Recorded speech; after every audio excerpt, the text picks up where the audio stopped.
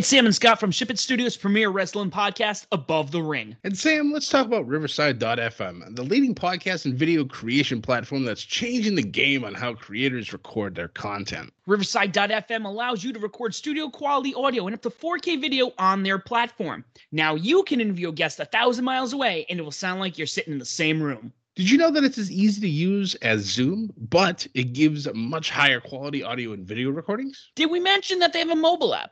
This allows guests to connect directly from their phone and record content from anywhere. After your content is finished, you can easily grab clips to share them across your social media channels. So if you're looking for a platform to put over for all your recording needs, from podcasts to webinars to other video content, you should be using Riverside.fm. Sign up today so you can focus on your content and leave the quality to Riverside.fm. Use promo code SHIPIT and receive 30% discount on the first 3 months of your subscription.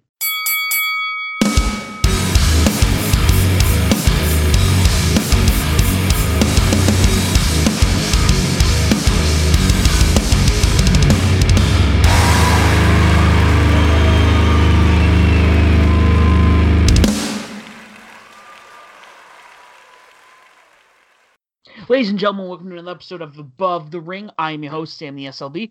Alongside me today, as always, the man behind the Twitter, the other half of the Above the Ring operation here at Bedlam Media, Scott. Scott, how are we doing this week? Sam, it's Thursday. You know what that means. Time for a fantastic episode of Above the Ring. That is right, Scott. We're going to talk about Rebellion. What has happened? We're going to talk about the fallout of Rebellion.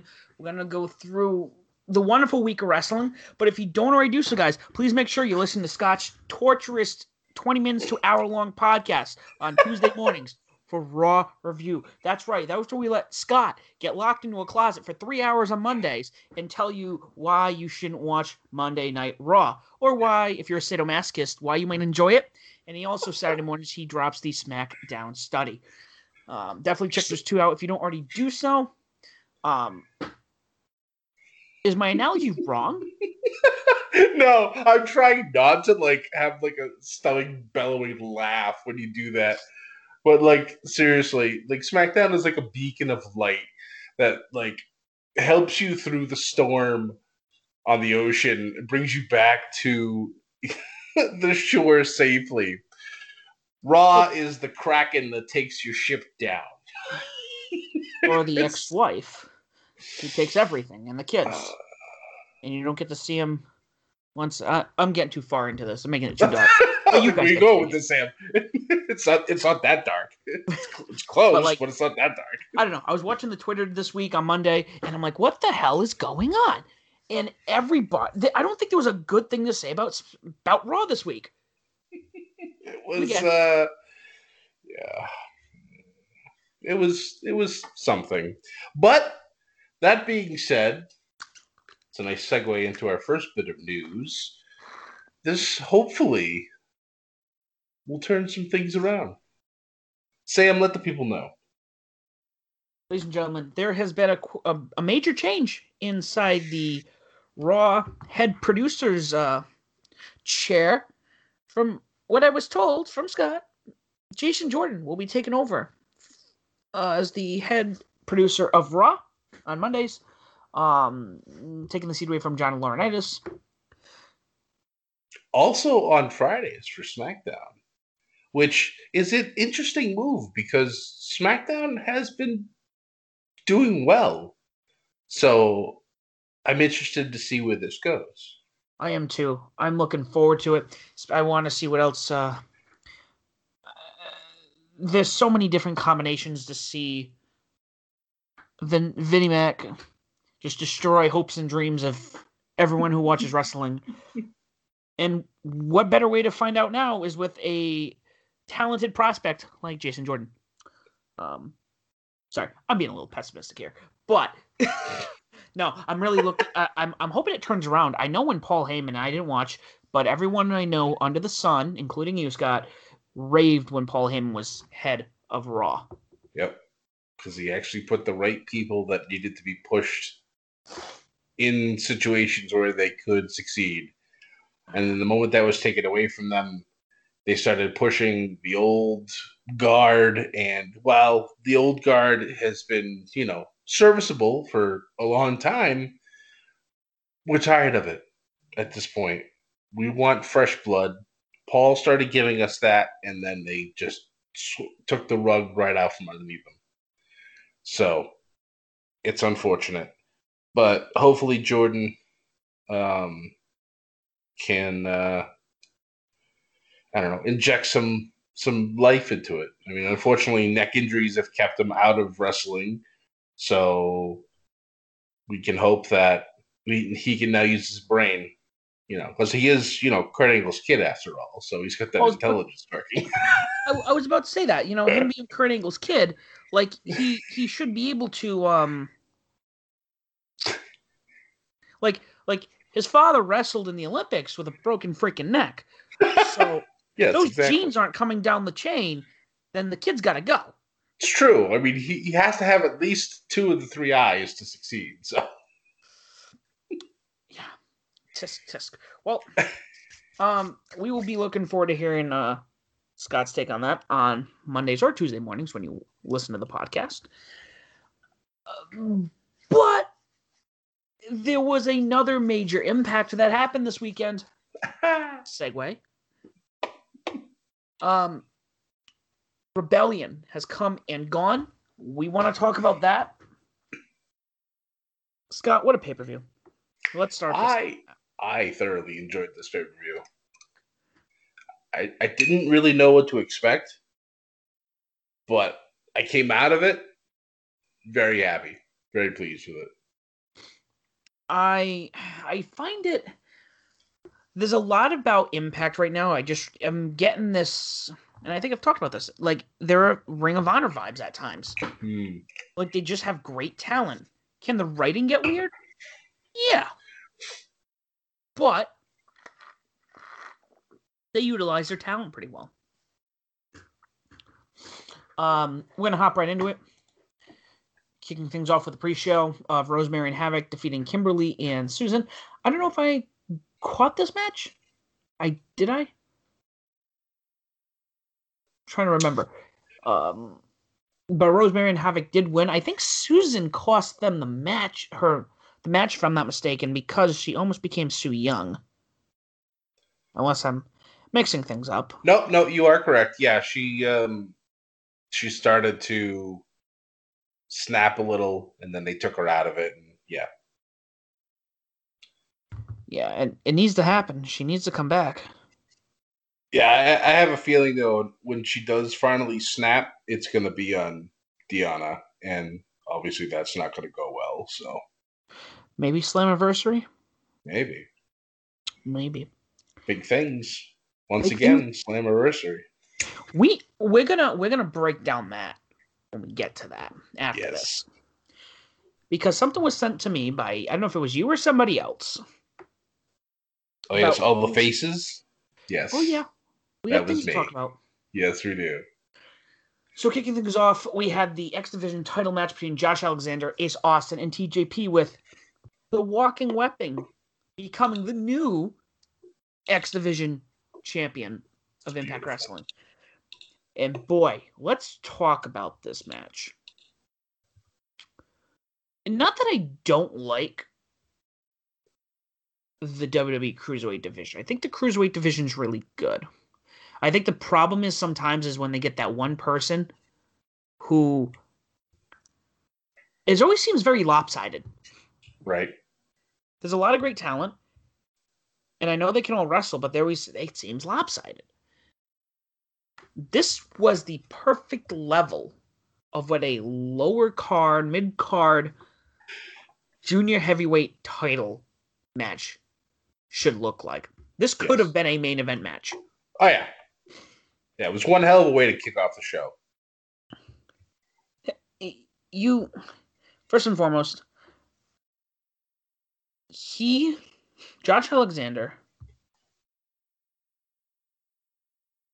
is creeping to the top to be one of my favorites. I love watching him wrestle. He's so good.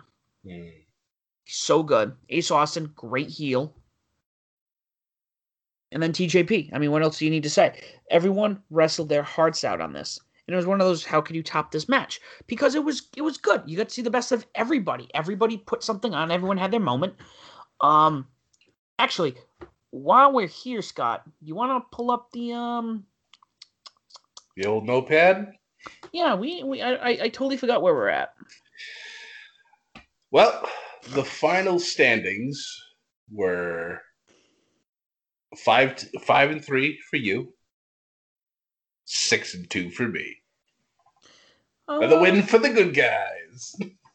I'll take the W. I'll take the L on that one because there was a couple of them where I think you and I were both like, "We'll take that." Yeah, this match was one of them because even though we both picked Ace Austin, our second picks were like 1A and 1B was definitely Josh Alexander. So I was completely okay with taking the loss on that one. Yeah, no, I wanted him though, and I said this, I want Josh Alexander to be a champion, but I was so certain with Madman Fulton there he was going to lose. Right? Yeah, exactly. It was the wild card, and I mean that was both of our reasoning that we figured Ace would find a way to hold on to it. A little heartwarming moment also after Josh had won. His wife and kids, they always watch his matches, and his wife had told Josh not to tell her what was going to happen, the result of the match. She wanted to see it because she's a fan of wrestling. So she wanted to actually legitimately see what happened. And when he won, she started going insane. The children are bouncing on the couch. They're all going crazy. It was a nice little heartwarming moment to see. Yeah, it was great. I was, like I said, I'll take the L on that one. Josh Alexander is the X Division champion. So happy about this. Yes. Following that, we had Violent by Design taking on Sabins, Edwards, James Sorter, Willie Mack, with a special guest, a hired gun, which was everyone. It wasn't really a secret by the time the pay-per-view came out, but right. Big Cass XL, or as he's actually known, this is his real name from my understanding, W. Morrissey. Yep. Made his Impact debut. And what a way to make a debut. Mm-hmm. He looked like a monster. Yep. The thing that's going to take time, I think, to rub off.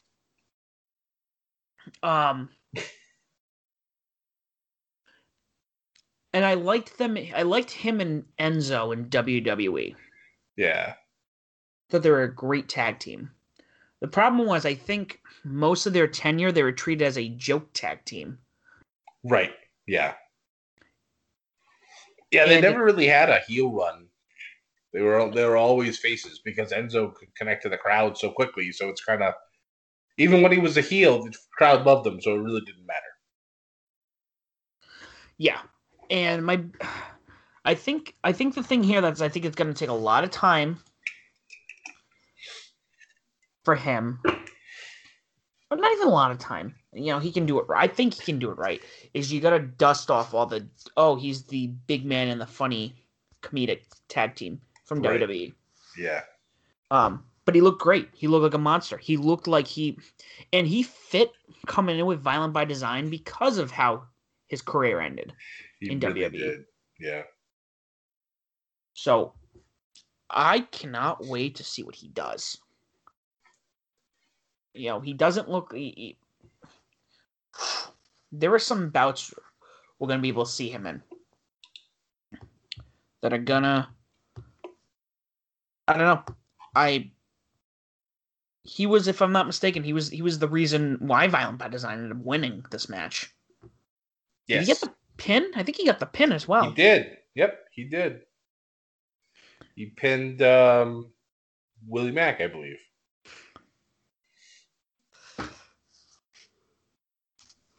So, I almost kind of want him to stay with Violent by Design, but I don't know if that's his intent.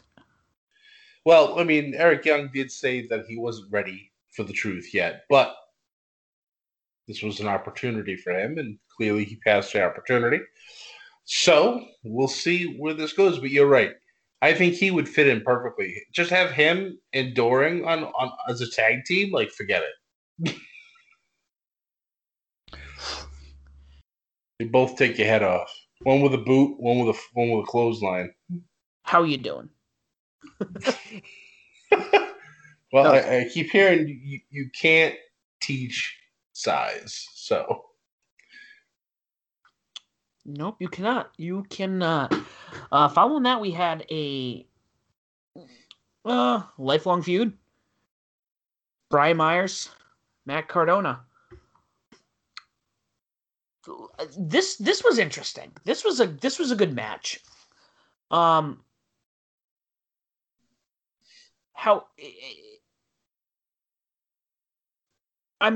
forgot about it tonight while watching Impact. But I thought Matt Cardona mid-match actually buckled his knee. Yeah. At least from what his tweet said, it did look like his kneecap came out and they put it back into place, so just dislocated kneecap. But I'm surprised that he wrestled already. Unless they did the tapings before the pay-per-view. That could have been the case. That's the only thing I can really think of. I mean, but he was taped up on that knee, and he wasn't before, so maybe not. I don't know. We will see. That was a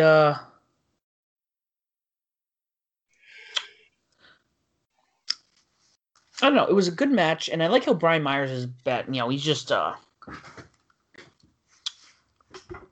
don't know. He's I think he's being used pretty well here. He is. Yeah, it's nice to see him being used to his potential. So it's nice to see him just be an asshole. like flipping off Matt Cardona before the match starts, and it's like, all right, let's go. Following that, we had the Impact Knockouts Tag Team Championship match, taking on Jordan Grace and Rachel Ellering, defeating Fire and Flava, Kiera Hogan, and Tasha Steelz. Great match. Rachel Ellering is great in the ring. Jordan Grace is great in the ring. Not much to say here, but I'm glad Jordan has another title around her waist. Agreed. Yeah, all four looked good. But yeah, I think we both knew this was probably the easiest match to call out of all of them. Just for like the big debut and just how everything was rolling. I mean, no knock to the former champions. It's just the writing was on the wall type of thing. I think maybe if they would have waited until the pay-per-view to have Rachel Ellering come in, it might have made things a little bit more difficult to choose, like who would win. But whatever, they decided they wanted to do it the week of. So when we made our picks, it was like, well, this kind of looks obvious. So. Mm-hmm.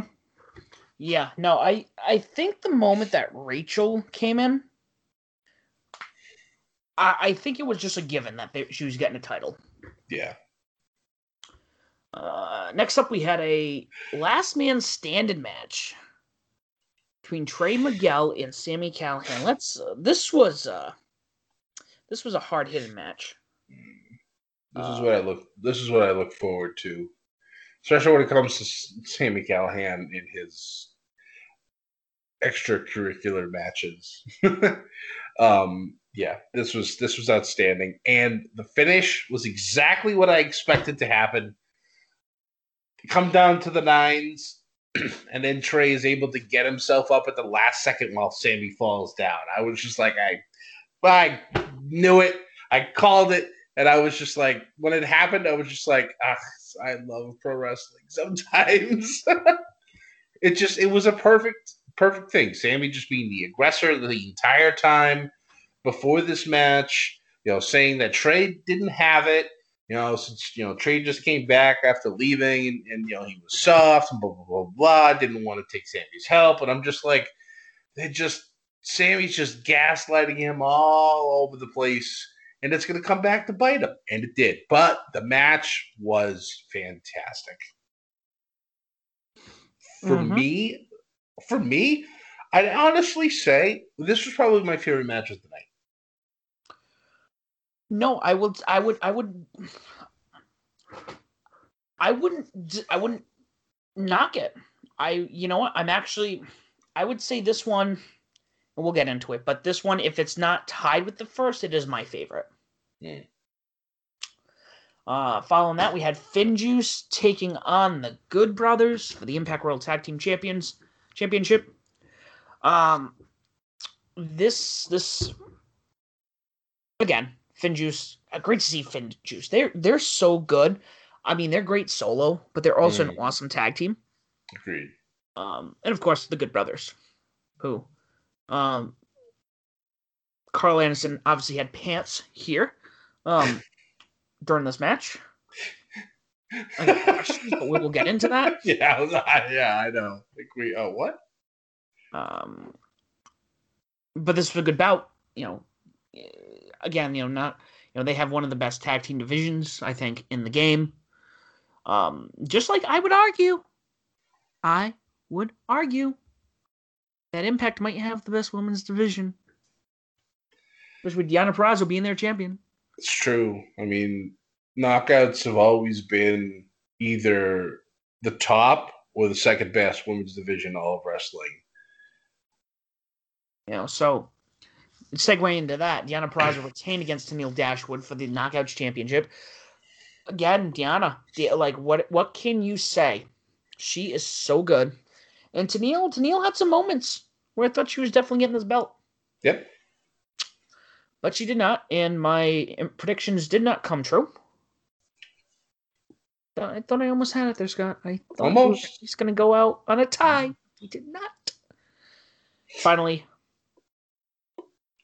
we had the bout of the year in regards to shock value. Well, we can't even say shock value. Let's be honest. The anticipation of this match was definitely high. The match was great, but I think everyone knew where this was going. Yeah. And it happened. Yeah. And they put on a great match. Now, I think for me, we were obviously talking about the title match.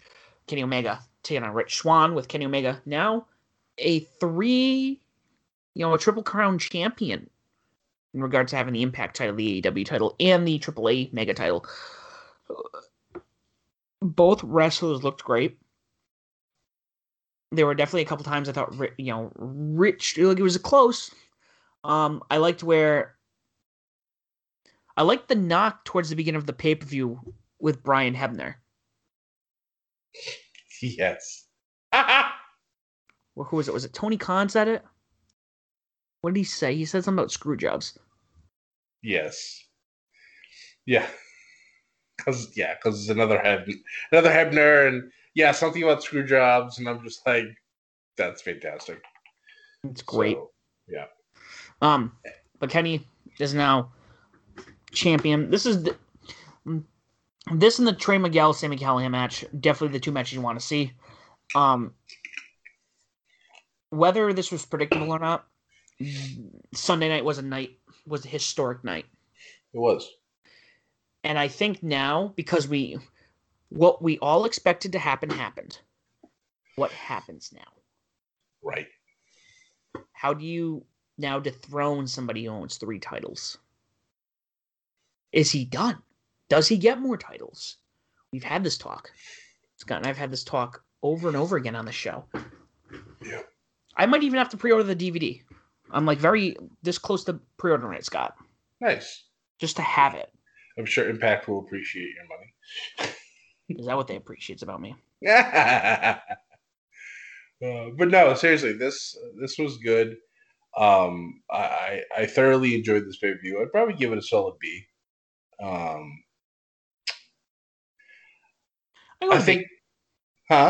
go with a B. Yeah. The only reason why it's not an A is because there was a little bit too much predictability.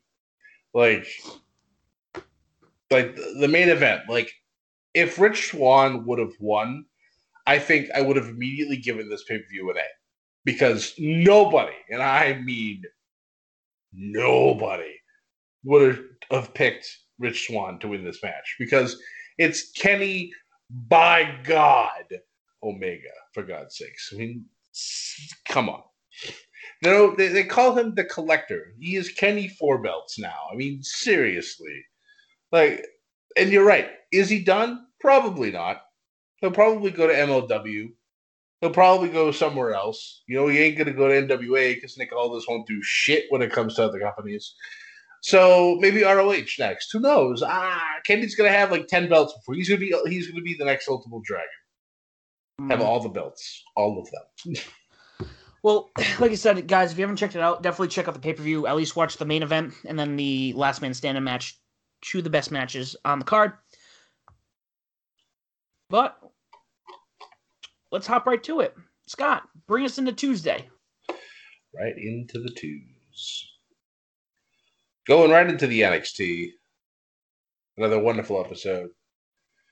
Always makes me happy when NXT's on. So, we kick off with a banger. Mercedes Martinez taking on and defeating Dakota Kai via disqualification because Raquel Gonzalez didn't like seeing her best friend get beat up, so she came in and assaulted Martinez. So we are definitely heading towards a Mercedes versus Raquel match. But after this, Raquel was laying it in pretty thick to Mercedes after the disqualification, literally throwing her around and bashing her on the outside a bit. So we know Mercedes is not going to take this lying down for too long.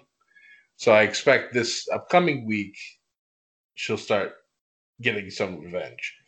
So I'm happy about that. We then got something that I didn't know I needed until it happened. Grizzled young veterans come out, get on the mic, and when Zach Gibson talks, you listen. End of stories. It just talking about how he's ready to, they're ready to become the NXT Tag Team Champions, etc., etc. And then we have Tommaso Ciampa, Timothy Thatcher come out. Toothless Timmy. And they stake their claim to being grizzled and veterans, just not so much young. But that's okay. Grizzled old veterans really doesn't have a good ring to it. So whatever. But they get in the ring. And they let grizzled young veterans know that they are also looking for these tag team titles that MSK currently holds. So we might have ourselves some matches between these two teams, and just sign me up. Thatcher even brought back If You Hate Gibson, Shoes Off, and I popped so hard. It reminds me that I need to go back and continue watching NXT UK because that was one of my favorite chants that they would do, and I had no idea why until I looked it up, and I was just like, this is amazing. This is brilliant. I love British crowds. This is outstanding. So, yeah. So I'm all excited for that. I can't wait to see what happens because those four are going to put on some bangers, and I'm ready for it. Up next, we had Upset Alert City. Something I did not expect this to happen. Toni Storm was taking on Zayda Ramir, who was just signed. She comes from Booker T's wrestling school out of Houston, Texas. And Toni, before this match starts, gets on the mic, essentially just like calling out Zoe Stark. After, what had happened at TakeOver Stand and Deliver, Toni taking the L, which shocked me. I did not expect that. But apparently, Toni Storm actually has not won a match since December of last year. she's gone almost 5 months without a W. And that, to me, is a crime. But the fact that just that Zoe Stark appeared at the top of the ramp while this match was happening, and then shows up, it goes down to ringside, Tony doesn't pay attention.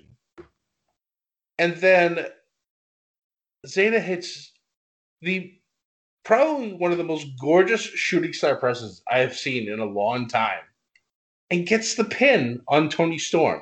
And I couldn't believe it. I was like, this is amazing. What a great thing. I would say this reminded me of when the Hurricane beat The Rock because of Stone Cold Steve Austin. I know it's a completely different, different matches, different times, but just you would go into this match thinking, oh, Tony's going to destroy this person. And then it's an upset. It's like, what? It's just because of the bigger thing in play. Like Zoe Stark and Toni Storm, obviously full feud mode now.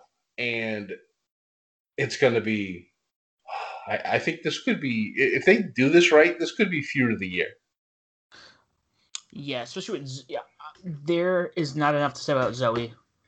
I think I'm gonna say it again and again, and you guys better quote me the rest of the wrestling world. She is gonna be the next Daniel Bryan. Yep, Daniel Bryan of the women's division. I definitely see those vibes that you're talking about, and yeah, she's it's gonna be good. Up Unless next, Randy Orton beats her, I don't know. Yeah. Oh, God damn it. God damn it. Anyways. Why you do this, Sam? Why you do it? It's because you have the same name, isn't it? Oh, is Sam the one who's big into Randy Orton? Yes. Oh, I know. Of course, he's going to listen to this and be like, ha, yes. Well, as Sam over at Know the Rope should know. There's not a lot of Sams, but there's a reason why there's not a lot of us because we're that damn good. Limited editions. It's understandable. I get it. So, moving on from that Randy Orton business, Bronson Reed taking on and defeating Austin Theory, earning himself another North American title opportunity against Johnny Gargano. But the hilarious part of this whole thing, it was not the match, was not Johnny or Candice, but it was Indy Hartwell moping around the ring. Because earlier on in the night, they're interviewing Shotzi and Ember, and all of a sudden, somebody comes out of the back and gives them flowers, saying that it's from Dexter. And I'm just like, wait, what? Excuse me? Like, what's going on? So part of me feels that this is clearly a ploy from Johnny and Candice to get Indy to not be with Dexter anymore. But the fact that throughout this match, Indy is literally like pouting at ringside, not paying attention to the match, kind of just looking off into space and being like so sad. And then maybe 3/4 of the way into the match, Dexter shows up and Indy's playing like the I'm a mad, girlfriend type thing. And like runs around the ring and ends up getting in the ring, and Dexter climbs up on the ramp, and they look at each other, and Indy just goes, "Shut up, you talk too much." And I'm like, what?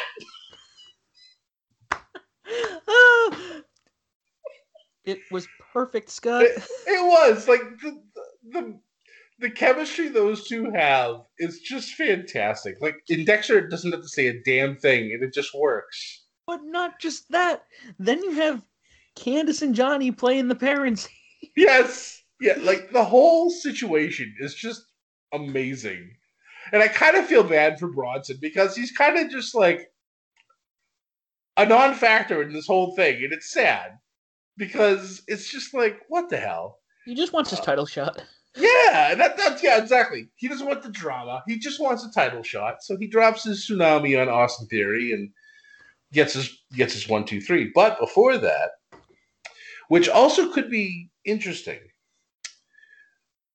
while Indy's yelling at Dexter, Bronson starts running towards the ropes, and Dexter pushes Indy out of the way and takes the hit, and falls onto the ground. So part of me feels that Dexter might interfere in said title match. I don't know.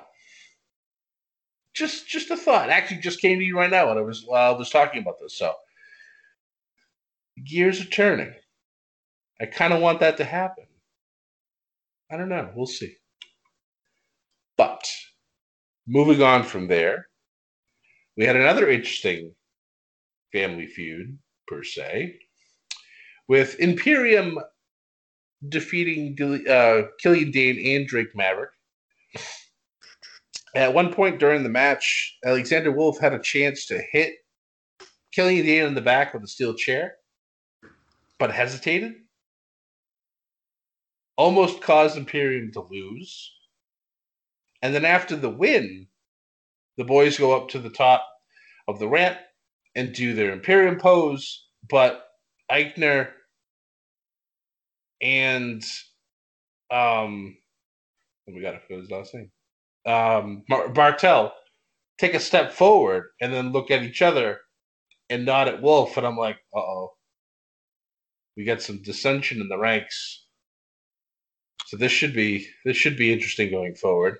It took me a minute to realize why he kind of froze. And then I realized that they were in Sanity together. Correct. Yep, and it's funny because even Nikki Cross tweeted about this. I noticed that afterwards, and I'm like, oh. Because Nikki's been gone from television forever. I'd say send her back to NXT. Let her be crazy Nikki again. I mean, I think she's either dating or married to Killian Dane already. Might as well just have them together. Nikki could do really good things for the women's division down there. So, I don't know. Maybe start putting Sanity back together. Obviously, you can't put all of it back together because their leader's missing. Because the world doesn't belong to them. That's that was great. Nice segue. I like it. But he's leading another faction by design. So who knows?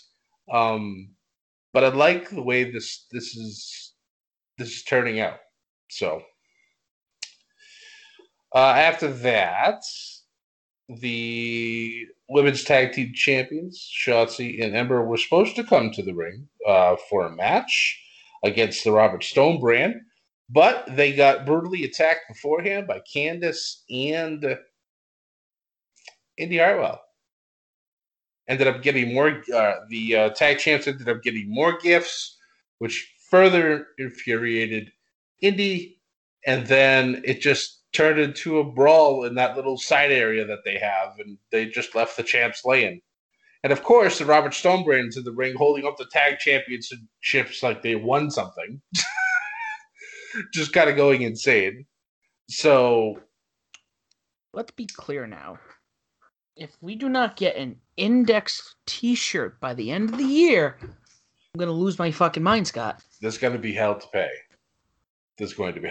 Because seriously, like, those two are absolutely perfect for one another character-wise, and I need this to happen. I need it, Sam. I need it. I'm not invested in my own relationships, but this one, I need this. It's true. I think the only relationship that we're invested in is Bedlam. That's it. That's the only relationship we care about, and Index. It belongs to us. That's it. Because we are Bedlam by design. Yeah. After that, we had a beautiful interview with Adam Cole. Baby. Yes. And he is back to his old heel self. all is right in the world. I love to see it. He's taking some much necessary time off. And he says when he comes back, he's going to be the best damn Adam Cole anyone has ever seen. And that made me very happy to hear. So he is still going to be in NXT. Thank God. Let him enjoy some time off. And then once he comes back, it's business time. And this is great. It works perfectly. However, I did notice that after this interview was over, because he did talk a little bit of smack about Kyle, that when this interview was over, they showed the television kind of fading away, and then kind of the camera pans, and who's watching? But Kyle O'Reilly. So this feud may not necessarily be over. It's just on hold. And I'm okay with that. Kyle's got his new attitude now, and he wants to go about his business, and that's great. Adam Cole is Adam Cole, baby, and that's just how it works. So we'll see.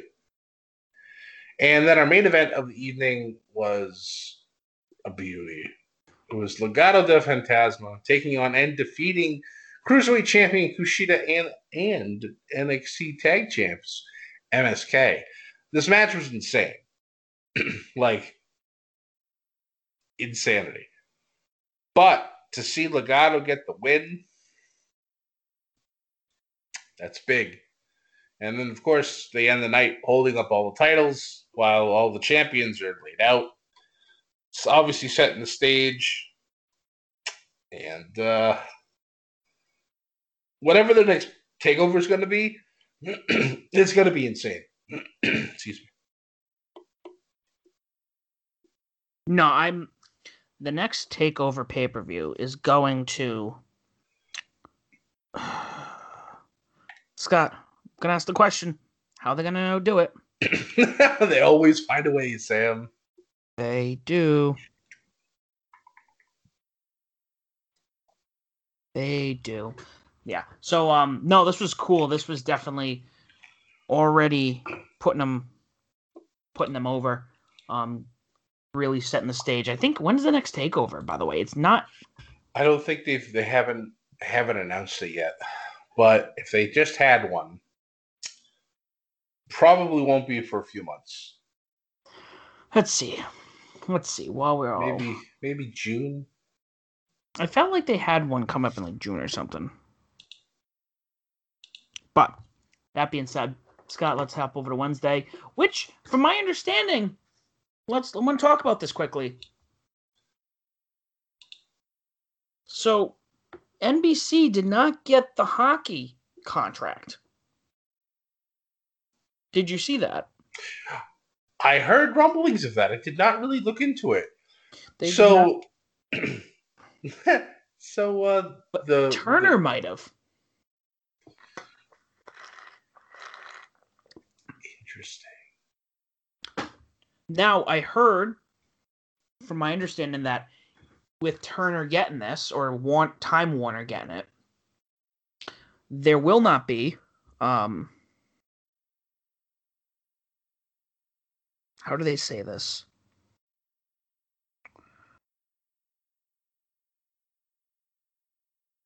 They will not be moving Dynamite, from what I've been told. Well, good.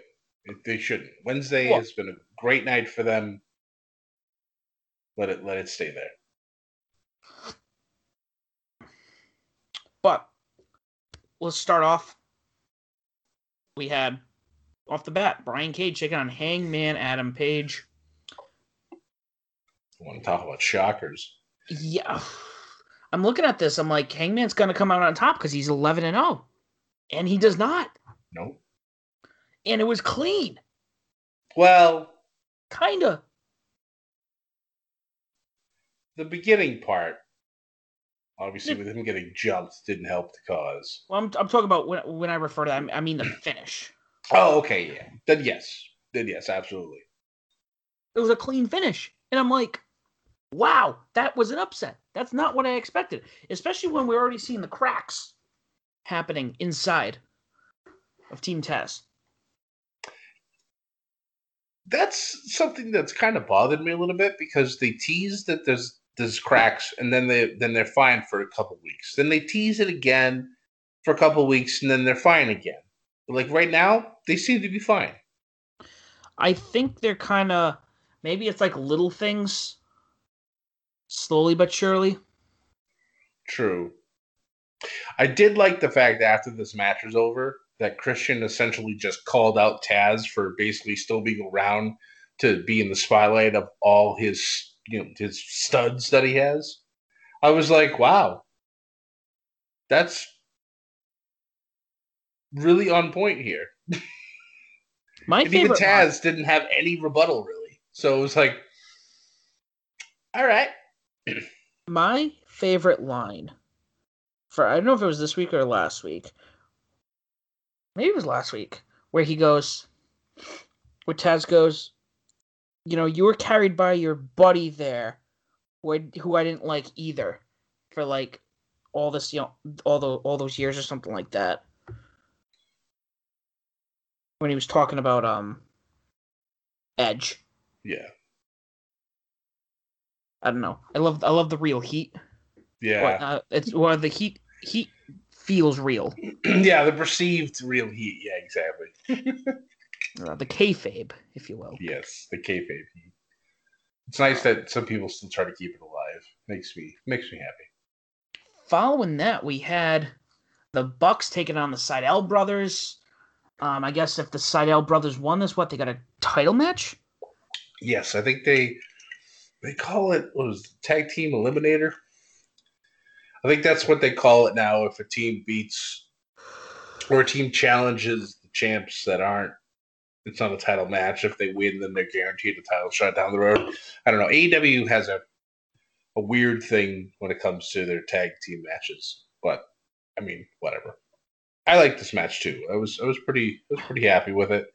The Bucks have once again become that team that I want to see them get their asses handed to them. They've done a perfect job of being those annoying people. I'm glad that they got rid of the Bucks and brought back the Japan streamers, because that's like the ultimate, rubbing it in your face type of thing. And that's somehow why they're so good over in Japan. I know. And somehow they have kidnapped Brendan Cutler and made him their bitch. I'm sure that's a dark or an elevation thing that I clearly didn't watch because don't have any time to do it. Which is crazy because that was their childhood friend. They've known them since they were kids. That's okay. That's the tie-in. It's those things that kind of bother me about Dynamite. Is that they don't really properly explain why this stuff happens. No, they definitely need some kind of like recap or something. Yeah, that's honestly one of the only gripes that I have about AEW's production for Dynamite. That's it, really. A lot of it's good. Yeah, they do some dumb shit because every company does dumb shit. But when you don't explain why things are like that, like when I was watching it today, I was like, before we started recording, I was like, what? Like, I honestly didn't even recognize him until Tony Schiavone mentioned his name. And I'm just like, why is Cutler there? And they're like, oh, he's their I don't know what they called him, but it was just like, wait, that doesn't make any sense. I'm like, what happened? I'm like, clearly this is a dark or an elevation thing. So, or it might even be a BTE thing. And again, don't have enough time to watch all this stuff to keep up with it. So. Yeah, we got nothing else going on in our life, Scott. That's true. Yeah. Nothing else. Nothing whatsoever. Else. No, not at all. I did see something where Seth Rollins tweeted because they came out in the black leather jackets. Did you see that? Yes. I actually even quote tweeted that. Yep, that Seth's jacket has gone through the forbidden door not once, but twice. Both the black and the red, the Bucks have copied him both times. So it kind of makes you wonder if they're doing that on purpose or if they're just so convenient when it comes to finding the same stuff. Because both times when they've come out, I'm like, I've seen that jacket design before. Where have I seen it? And then I went on Twitter and I'm like, ha! There it is. And because of that, I will always and forever embrace the vision of Seth Rollins. Always.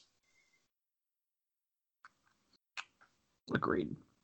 See, Sam, I'm telling you, you need to watch the product. At least watch Fridays. SmackDown's good. It has good stuff. It's DVR.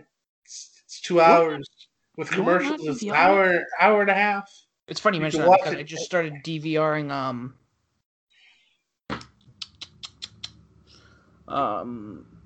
MLW starting on Saturday. See, just another thing to add to your time. Because Sam, you have all this free time to do this. Oh, it's Scott. I mean, it's things have changed. You know, we're in a different world now. Sam now is the proud owner of a PlayStation 5, my friend. After 5 long months of searching, my boy did it, guys. My boy did it.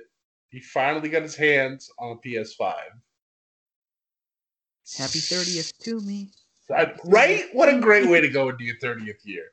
Well, I told myself a while ago, I'm like, this is going to be my 30th birthday present. hey, you know what? That's perfectly fine. And if I eventually get one, it'll be my 37th birthday present to myself.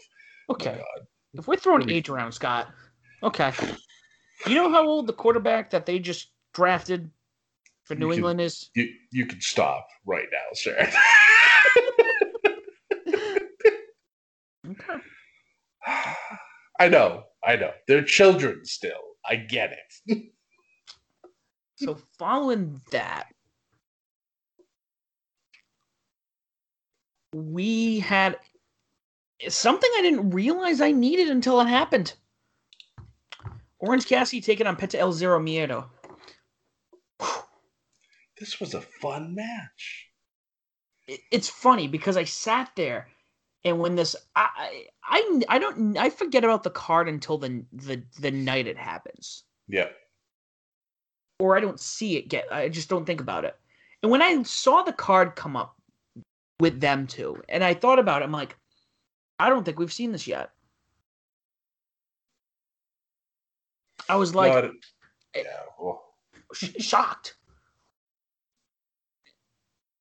This should have been a pay-per-view match. I want to see him and Pac go at it again in a full stadium. Stampede. Oh, man. I can't wait until AEW starts doing full capacity shows again at Daly's Place. Because they're allowed to do it. It's just a matter of if they're going to do it. Because we've already been told that WWE does not anticipate doing any type of crowds being for Raw and SmackDown until the second half of the year. So that's at least 2 to 3 months. So if AEW can do that beforehand, it'll be wonderful to hear full crowd noise again. And I can't wait for it. Sam, we're almost there. It's almost back to normalcy. I get my 5G injection on Tuesday. First round of 2. And I'll get my final, upgrade to be determined. And then we can start doing shit, Sam. We can start doing shit again. We can. And I know you and I already told you there's some stuff I definitely think you and I should do. Yes. I can't wait for wrestling to start showing up again. Like, the moment ETWA even starts hinting of doing shows, I'm going to be all over that like white on rice. Like, I will probably shed a tear the first time I hear a bell ring again for a match because I've waited so long for this to happen again. It's going to be fun. I can't wait. Oh, agreed. Following that, we had the parlay. Oh, Jesus Christ. I'm not recalling if they actually went at it after the parlay. No. They stay. Well, it's a parlay, so it's a peaceful meeting. Not supposed to attack one another, so they actually did it properly. Yeah, no, this was good. Everyone was on the mic. Everyone, I don't know. I enjoyed it. I liked it for what it was. Everyone got their moment to shine.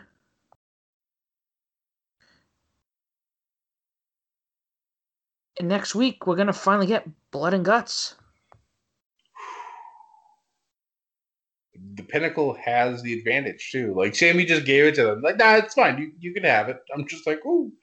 And also, can we talk about how Sammy basically stepped on Sean Spears' neck and did not let up the whole time? He completely killed him in the promos. Whew. Oh, the bit where he goes, what was it? You haven't wrestled or something? No, what the hell did he say? Well, he said that to Sammy, and that was a good shot. And then Sammy answered back with, "You're a failure since you've arrived." And kind of think of it, you were a failure at the other place you used to work at too. And I was just like, oh, just sign the man. Like, where is the African dancing coffin men? Because this man is dead. Yeah, that one.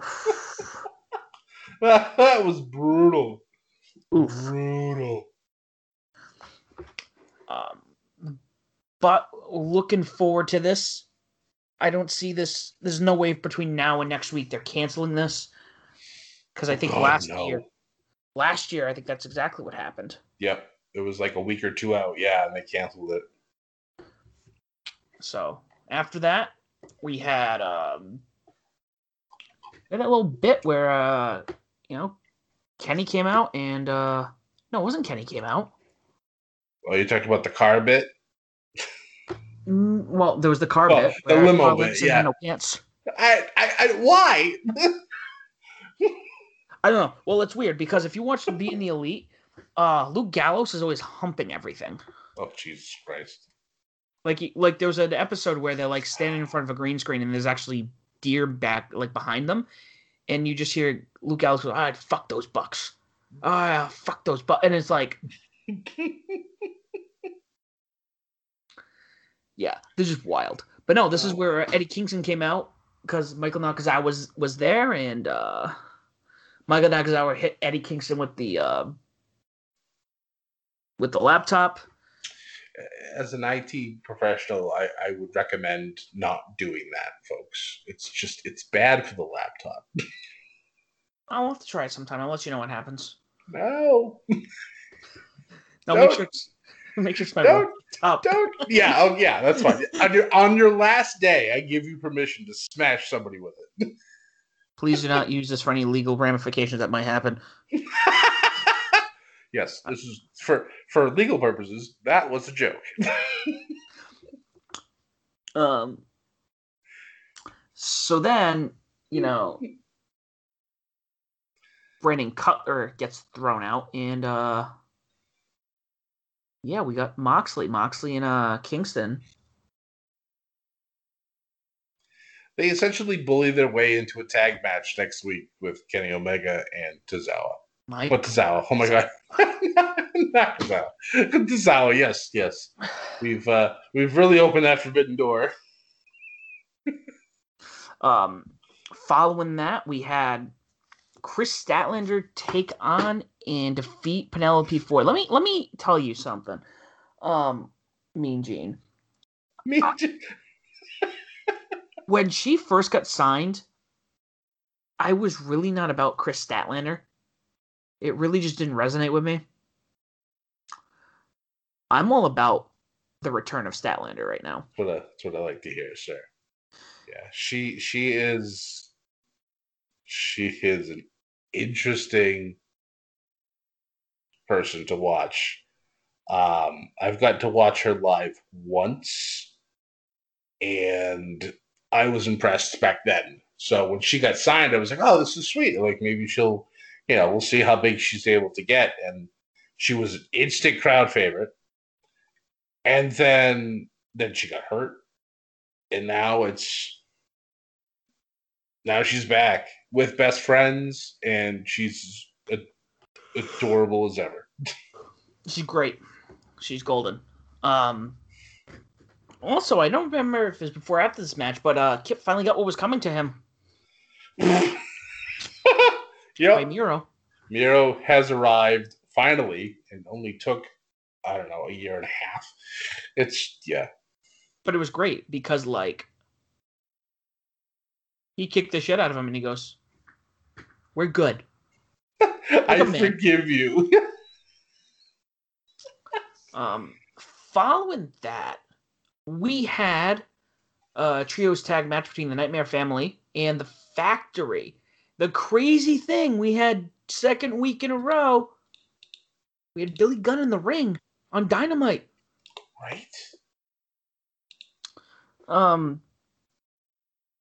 This was good. I'm really liking this whole feel of the Factory. Just the animosity that QT Marshall has. Yep. And don't get me wrong, he's not a bad wrestler. His character can be bland sometimes, like he's just there. Right. But the people he's surrounding himself with definitely bring him up the ranks. I love how Anthony Ogogo just does a gut punch. Yep, and that's it. That's all you need. It. It's good stuff. I appreciate that a lot. A lot of people bitch about it because they're like, "Oh, nobody would really do that." I'm like, all right. How about you get punched by a Mike bronze Tyson. medalist, boxer? See, let me know how that feels. It doesn't really matter. You get punched in the gut, you're gonna lose your breath. It's gonna happen. The reason why Mike Tyson was known as the most dangerous man on the planet at one point. Yep. You didn't fuck with Tyson. Nope. He still looks scary for somebody my father's age. Right. He's just ask Sean Spears. He was a test dummy for a couple weeks ago. So the interesting thing about this, the Factory ended up winning. QT ended up making his way to the bus because I think they drove the bus in. Yeah, which was very interesting to begin with. And then Cody burst out, and then him and QT start fighting. And the funny thing about this, they end up on top of the bus, and Aubrey Edwards just happens to be up there. I know. She's like, "No, don't do this. I'm supposed to be here to be like the voice of reason. Don't do anything." That was kind of weird. The whole figure four on the top of the bus, and I kind of expected somebody to go flying off that bus at some point, but alas, here we are. Yeah, here we are, talking about things that didn't happen, or maybe foreshadowing, because Scott, you know what? A month from this recording, it's the third one. 3. Think about that, Scott. It's our third one. We're a month out from Double or Nothing. Is it already a month away? Mm-hmm. Ooh. I know. And I'm sitting here thinking to myself, my brother's kid is having his first birth. That's his first birthday. Actually, it's the 30th. Sorry. So by the time this drops, it'll be. And that okay. His first birthday. And I'm thinking to myself, lo and behold, do I not? Do I watch this pay-per-view? Do I go to the birthday party and go, "Hey, yo, we're watching a pay-per-view tonight because it's a Monday or it's a Sunday"? I don't know, Scott. I'm kind of torn. Well, I mean, is this the kid in the family that enjoy watching the wrestling with you? He's 1 year old, but his mother likes not him. I mean, So I'm saying there's going to be other family members there. No, What? I'm the nerd. Yeah, I'm the guy who watches wrestling. You know, That's okay. my brothers are into it, but they're not into it like I am. Well, I mean, it takes a special breed. Special. That is the word, isn't it? Not that type of special. So, now I mentioned Double or Nothing. It does surprise me that they haven't decided they were going to do this with a bigger crowd. Maybe Double or Nothing will be the bigger crowd. Maybe they're just waiting. Let more people get their shots. Let more people, let things hopefully go back to normal. Because it is Florida. Florida's its own ecosystem. It's a special place. So special things happen there. So finally, last but not least, we had another TNT Championship match, main event in this pay-per-view, the show, with him taking on Preston Vance. Which I didn't realize Preston Vance is in the top 5 right now. I know. I loved hearing that. That made me very happy. This was another solid match. This was something that was great. This was another example of, oh shit, there's some talent hanging around here. Yep. Loved it. Loved every moment of it. I want more of it, Scott. Good stuff. It's good shit, my friend. It is. Great match. Obviously, he retained. And then we had some shit go down at the end of it. We had Scorpio Sky and Ethan Page come in. Mother. Let me tell you, Ethan Page. I have a feeling he's gonna be showing up on this roster in a big way. Like, they've used him good, but I think you're going to see a lot more of him if he's getting involved with the TNT title, as he should be. That's what I'm hoping for. He didn't lose to himself at Impact Hard to Kill for nothing, guys. Let's not talk about that. That's still a sore subject. Yeah. But then Lance Archer and Vance came out. It's interesting what's going to happen. It's interesting what's going to happen with this title and with this. They're building up to something. What it is, I don't know. Because Scorpio Sky is in the picture. Lance Archer's in the picture. There was somebody else in the picture. I forgot who. But it's a decent episode of Dynamite. It was. But I think next week is gonna be incredible. I want to see how this blood and guts thing happens, because I understand how the cage hangs over the ring usually, but I want to see how this is gonna look in Daly's place, because there's not a lot of room in Daly's place to begin with. True. What they'll probably end up doing is just taking away the wrestlers section, or at least pushing it back farther out. Oh, so you think they go the ring in? They'll go side to side. They have to. Yeah, that's what I was thinking, because I don't think you could go front and back. No, you wouldn't be able to. They wouldn't have. Well, it might be close. They might be able to pull it off, but it'd be easier to go side to side. Yeah, it would be. Okay.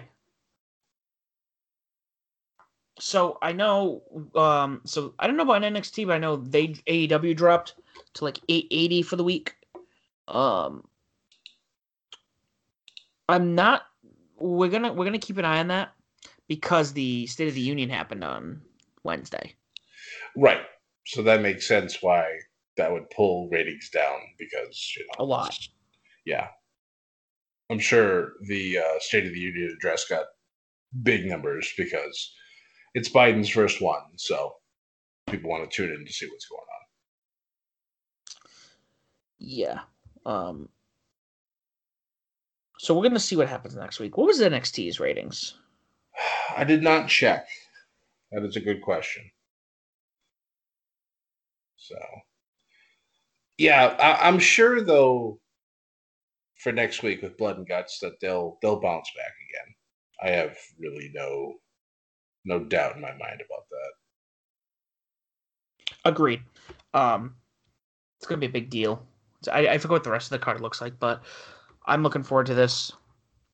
I think somebody almost asked me to do something next Wednesday, and I'm like, no, this is the one. I always seem to miss. So, in the history of things that I have missed, I missed the first Bash at the Beach. I missed the cage match in Atlanta. There's a couple of big things that I missed that I didn't live tweet because I had other things that came up. Right. And when somebody's like, hey, we should, and I'm like, nope, I always miss these. Sorry, Can't do this. Can't do it. So NXT's ratings was at 744. So actually, they dropped 100,000 viewers from last week. Okay. So down across the board. Okay. So finally, we're gonna quickly go through Impact. Kind of missed this. So Scott, you want to kick us off with the Scott D'Amore starting the show off? Yes. So Scott comes out of his office, and literally everybody from Impact for the men's locker room is there, screaming, yelling. They all want that first shot at Kenny Omega. So Scott D'Amore is just like, all right, everybody, go to the ring. I'll be out there shortly, and we'll talk about, what's going to happen. So once that happens, Scott's kind of watching everybody leave, and then out comes Mr. Don Callis, talking about, how, he thanks Scott for, getting rid of the Wolves and whatnot, and he was stating how, Kenny will be there via Zoom, and, to talk to the Impact fans, and Scott D'Amore's like, no. In the contract, it states that Kenny Omega must show up in the Impact Zone physically, or else he's stripped of the Impact title and indefinitely suspended from both Impact and AEW. So I'm like, oh shit, Scott's putting his foot down. So basically, he told Don that if Kenny doesn't show up, he's screwed. So naturally, Don gets on the phone, and before they go out of the shot, Don's like, all right, we got a problem. So then we go to the ring. Scott's in the ring, talking to all the wrestlers, and, a lot of them made valid points about how they want to be the next in line to challenge for the Impact title. So Scott decides to make a 6-man match for their next Impact Plus pay-per-view called Under Siege, which I thought is a very fitting name. I like it because Impact technically is under siege right now. So over the next couple of weeks, because I believe this pay-per-view is on the 15th of May, on a Saturday, I believe. So over the next couple of weeks, they're going to be having qualifying matches. And the 6 winners will then fight one another to become the new number 1 contender. With the caveat being, if Omega didn't show up on the show tonight, that he would be stripped, and then that 6-man match would then be for the Impact title. So that is how Impact kicked off. It was a good way to start. And before we even could get comfortable, he calls Jake something to the ring. Or I should say up into the ring. Tells him, how he's been, doing a great job and how he deserves this opportunity to face off against, as Scott D'Amore says, this guy. And who is it? A returning Chris Bay. Back from injury. So they have their first match. Match was outstanding. It's nice to see Chris Bay back in action. Jake Something is a phenomenal wrestler in his own right. But Chris Bay gets the win with the help of Rohit Raju holding on to Jake Something's foot, causing him to get distracted, and then Chris Bay using the ropes as well to get the pin. So I was like, well, Chris Bay is back, and he gets the W right off the bat. Yeah, that was quite the steal. Yeah. I would say. So following that, we had W. Morrissey's Impact Wrestling Day. Well, Thursday Night Impact, whatever you want to call it. His debut with Impact. And he was a monster. He definitely showed that he was relentless. I cannot wait to see what he's going to do. And what he's going to I don't know. I'm invested. I'm invested in him. All we know is that he's a bad man. Not afraid to tell us either. I kind of felt bad for Sam Beal. Didn't know what he was getting himself into. Well, it happens to the best of us some days. It's a true story, sir. So, following that, we had Taylor Wilde making her Impact return in the ring against Kimberly and defeating her.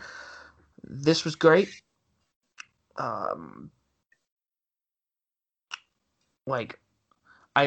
She looked great. She actually reminded me of what's her name from Lacey Evans. Yeah, the whole USA thing. Yeah, I know. That was I kind of got that same vibe too. But yeah, she looked pretty good after being away from the ring for a decade. So I'm happy that she's there, and we're ready to get wild. I see what you did there, my good sir. No, yeah, she was. It was good, and I like the end where Tennille Dashwood comes out, pretends to help her, and all of a sudden she's like, making all about her. Where do you tell that there's a? I know Tennille's looking for a tag team partner, and Taylor's like, "Nah, I'm good. Bye." Deuces. Following that, we had the X Division Championship rematch. Fire. Wonderful. Wonderful. Beautiful. It was so good. So good. Let me hear it in the back. It was so good. Josh Alexander ended up defeating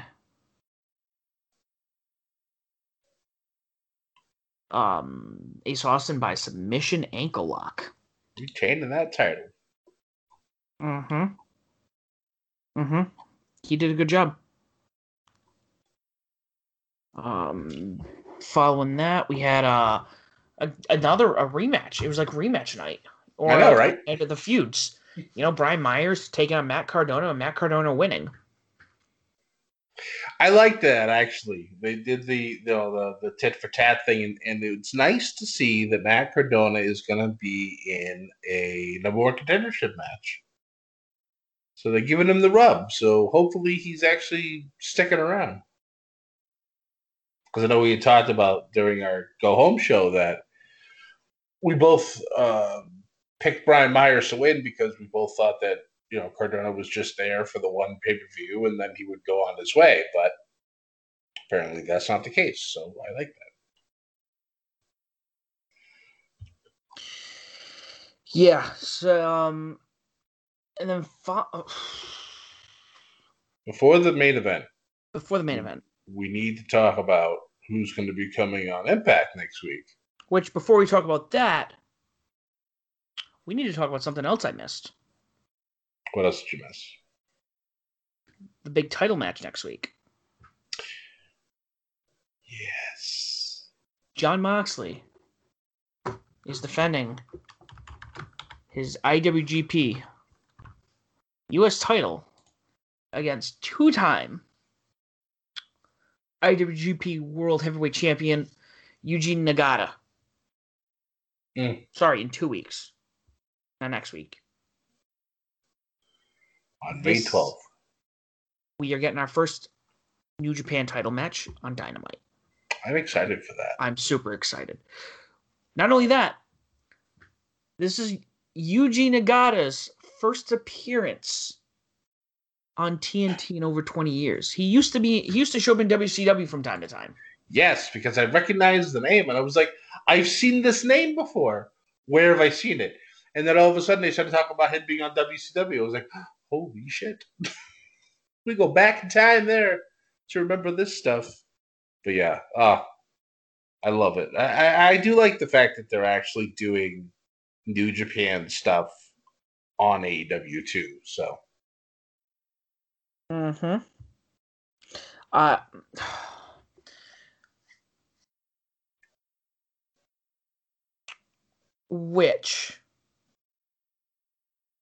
we're going to finish up Impact because we still have one more point to talk about. We totally overlooked.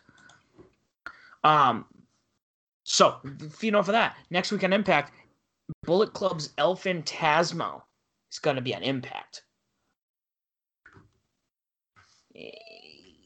We're slowly trickling in. Oh, you leave that forbidden door open by a crack, and New Japan just bursts it down and takes over the joint. Oh, they do. Doing all that strong style.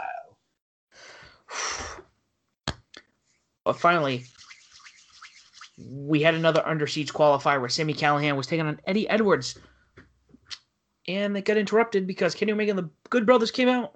Because Sami Callihan wants Kenny Omega. And I might have missed this, but Eddie Edwards and Kenny Omega will be in a trios tag match against each other at Under Siege. Interesting. With obviously the Good Brothers in Kenny's corner and Finjuice in Eddie Edwards' corner. Nice. And it shows here, I thought it was a no contest, but it wasn't. It looks like Sammy got the win over Eddie Edwards in this qualifier match. Interesting. Because I think because they attacked both, so I figured it would be a no contest and they'd figure out something for next week, but it looks like they gave Sammy the nod. So Sammy is the third member of the 6, and we find out who gets in next week, which I think you could probably agree with me. The marquee matchup to watch is going to be James Storm versus Moose. Main event match right there. It better be, because Legend versus Wrestling God. Mm-hmm. And I'm sorry, if Moose does not come out of this whole thing as the number 1 contender, I don't know what I'm going to do, because I'm going to say it louder inside the mic. Need Moose versus Kenny Omega. I need it. I want to see it. Oh my god.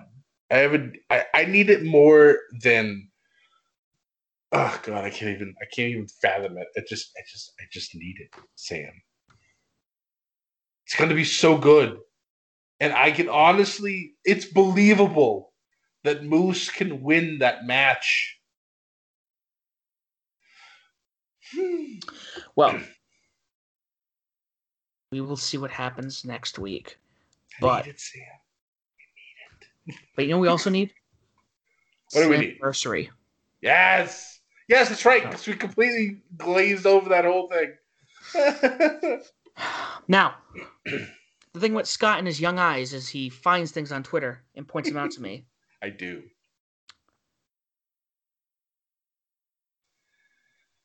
And Scott sent me something. And Scott, maybe you should post this when you post the podcast tomorrow? I will. I was actually thinking about that myself. This will be our photo for the podcast. Slammiversary, July 12th. Mhm. Now, I didn't notice. I'm just excited for Slammiversary.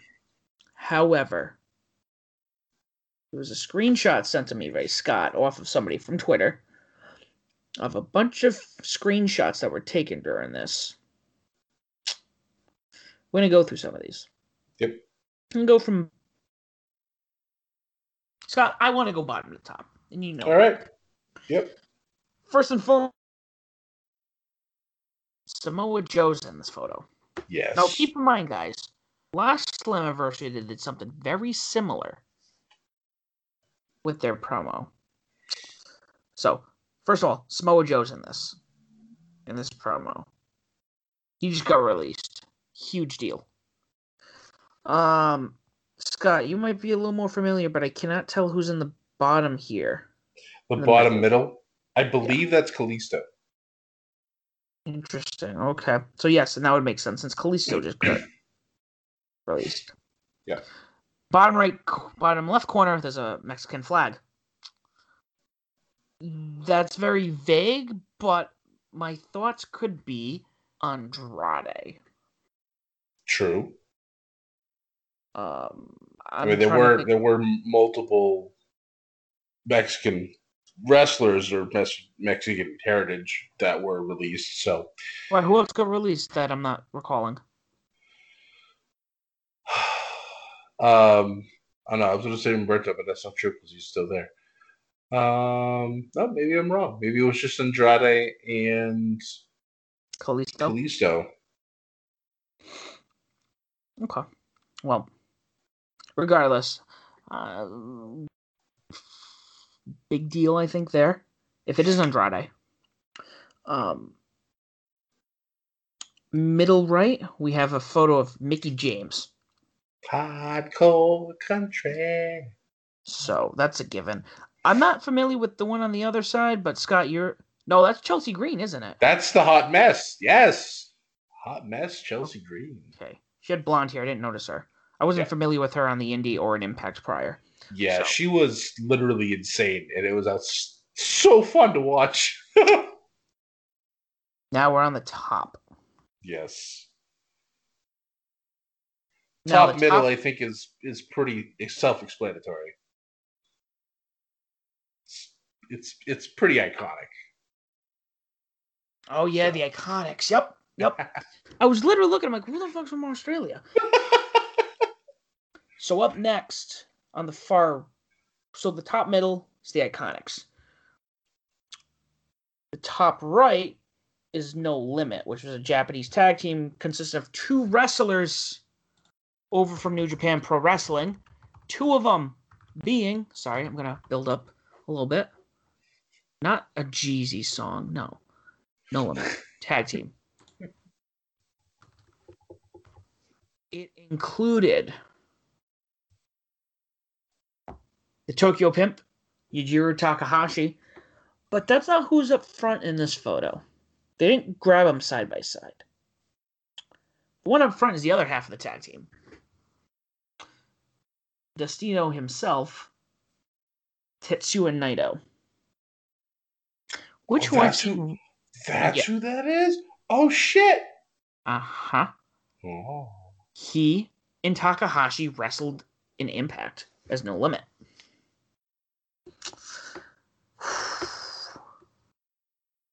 Did I tell you I've seen him wrestle too? That was pretty cool. And of course, most importantly, Scott, the top left.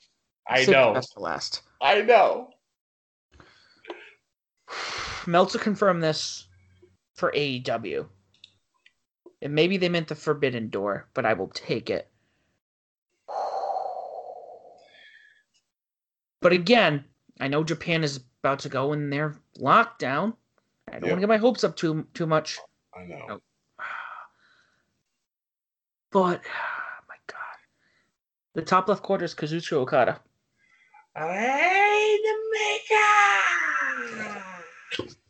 Why am I a schoolgirl right now? I don't know. Oh, when I saw that photo, I was like, "Oh my god, it's Okada!"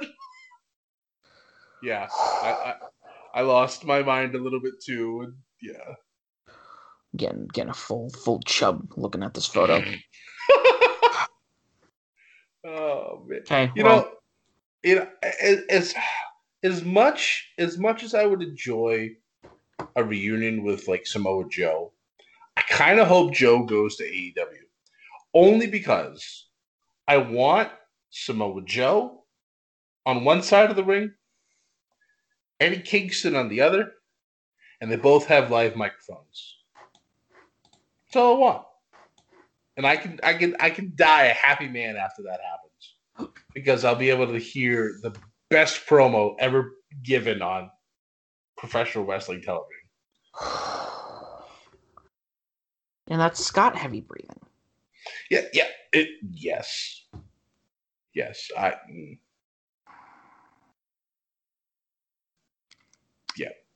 That's my short dream list. Just to hear those two go after one another at a promo. Yeah. Sorry, I think hell, stroke. You can even throw Jericho and Moxley in there as well. Fatal 4-way of promos. Mm-hmm.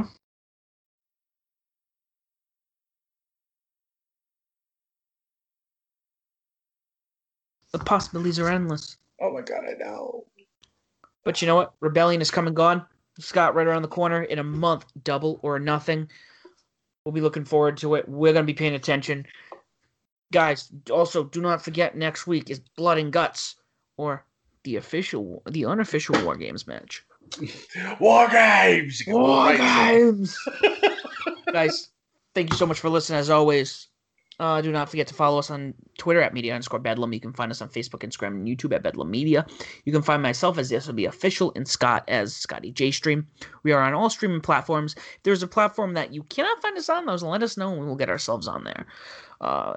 On your streaming platform, please like, subscribe, share, comment, review. Leave us a review. Tell people why Above the Ring and Bedlam Media is the podcast of your choice and why they should listen to us as well. Guys, thank you so much.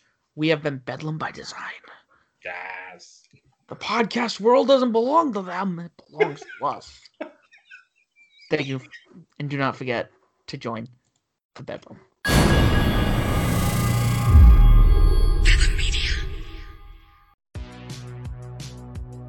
Welcome to the All 80s Movies Podcast. I'm Bill. And I'm Jason. And this is the podcast where we talk about the blockbusters, the flops, and everything in between from one of the freshest decades for movies, the 1980s.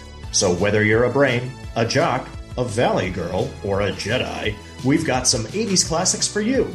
Do these movies stand the test of time? Are we discovering something new? Is there an 80s movie we're finally watching for the first time? Join us each week as we dive into the cinematic nostalgia that inspired and influenced a generation.